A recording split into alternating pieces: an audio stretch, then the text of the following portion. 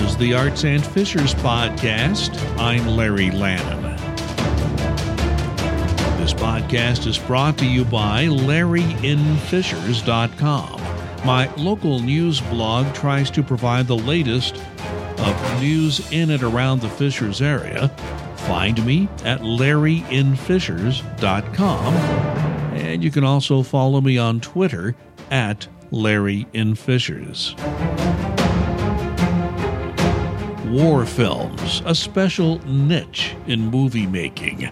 There are many different ways to approach such a story, and many technical breakthroughs in filmmaking began in creating such a production. In 2019, the film 1917 looks back at World War I, just before America entered the conflict. Two British servicemen are called to the general and told one of them has a brother on the front lines.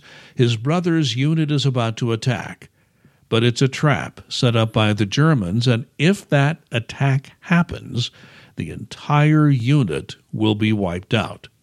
Their mission is to get a message to the commander in the field and stop the attack before it's too late. The two soldiers are Lance Corporal Will Schofield, played by George McKay, and Lance Corporal Tom Blake, portrayed in the film by actor Dean Charles Chapman. Now, the basic storyline is not original. It has been done a number of times before, but there are a couple of aspects that set this film apart. First, director Sam Mendes, who also co-wrote the script, does place enough plot twists and surprises into the story to keep the tale alive throughout the film. But secondly, Mendes uses a continuous shot through the long scenes in the film that puts you into where the characters are and the many challenges they encounter on the way to try and accomplish their mission.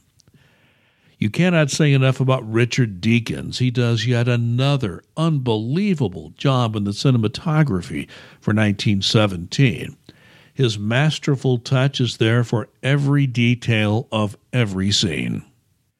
I write this review before the Oscar nominations are announced, but I expect a number of nods to 1917 from the Motion Picture Academy, including a number of technical honors.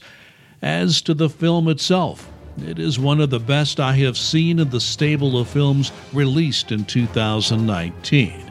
You could argue that 1917 sanitizes war, and you may have a point, but Mendes does let you know about the ugly side of war in not-so-subtle ways. I give the film 1917 a B grade, with a recommendation to go see it. This is a very good film.